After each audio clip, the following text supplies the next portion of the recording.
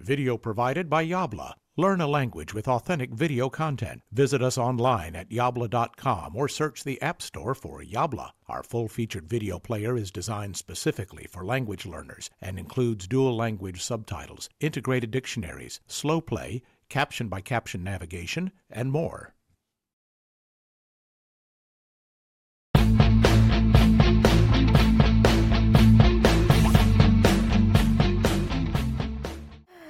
Insomma, è stato davvero una rinascita per lui, un momento di trasformazione di quel evento traumatico in qualcosa invece in cui lui prendeva il controllo.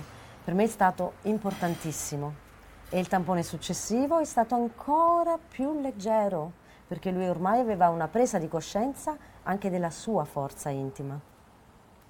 E così al secondo tampone di Oscar l'ho fatto anche io per finire la serie dei tamponi familiari e sono usciti entrambi negativi.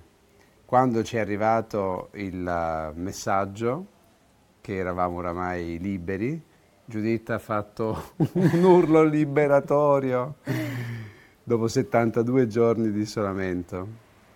E devo dire, sì, è ancora emozionante parlarne, e che sono scoppiate in lacrime di gioia, sì, perché non credevo quanto non avevo realizzato quanto fosse stato dura per noi anche mantenerci solidi e mantenerci allegri e vitali per i bambini.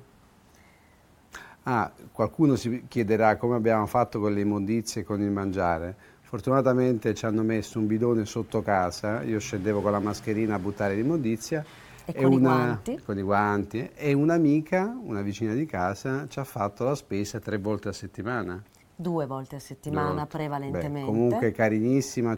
In definitiva ci reputiamo fortunati. Grazie a tutti coloro che ci sono stati vicino. Amici e i nostri parenti che hanno vissuto con noi ogni istante, anche se non fisicamente lì. È così che è andata la nostra esperienza. Noi abbiamo appreso tanto, l'unità familiare ne è stata rafforzata, siamo stati fortunati e auguriamo a tutti quanti voi di avere altrettanta fortuna e che Dio ci protegga. Tanta salute a tutti. Ciao e alla prossima. Ciao, alla prossima.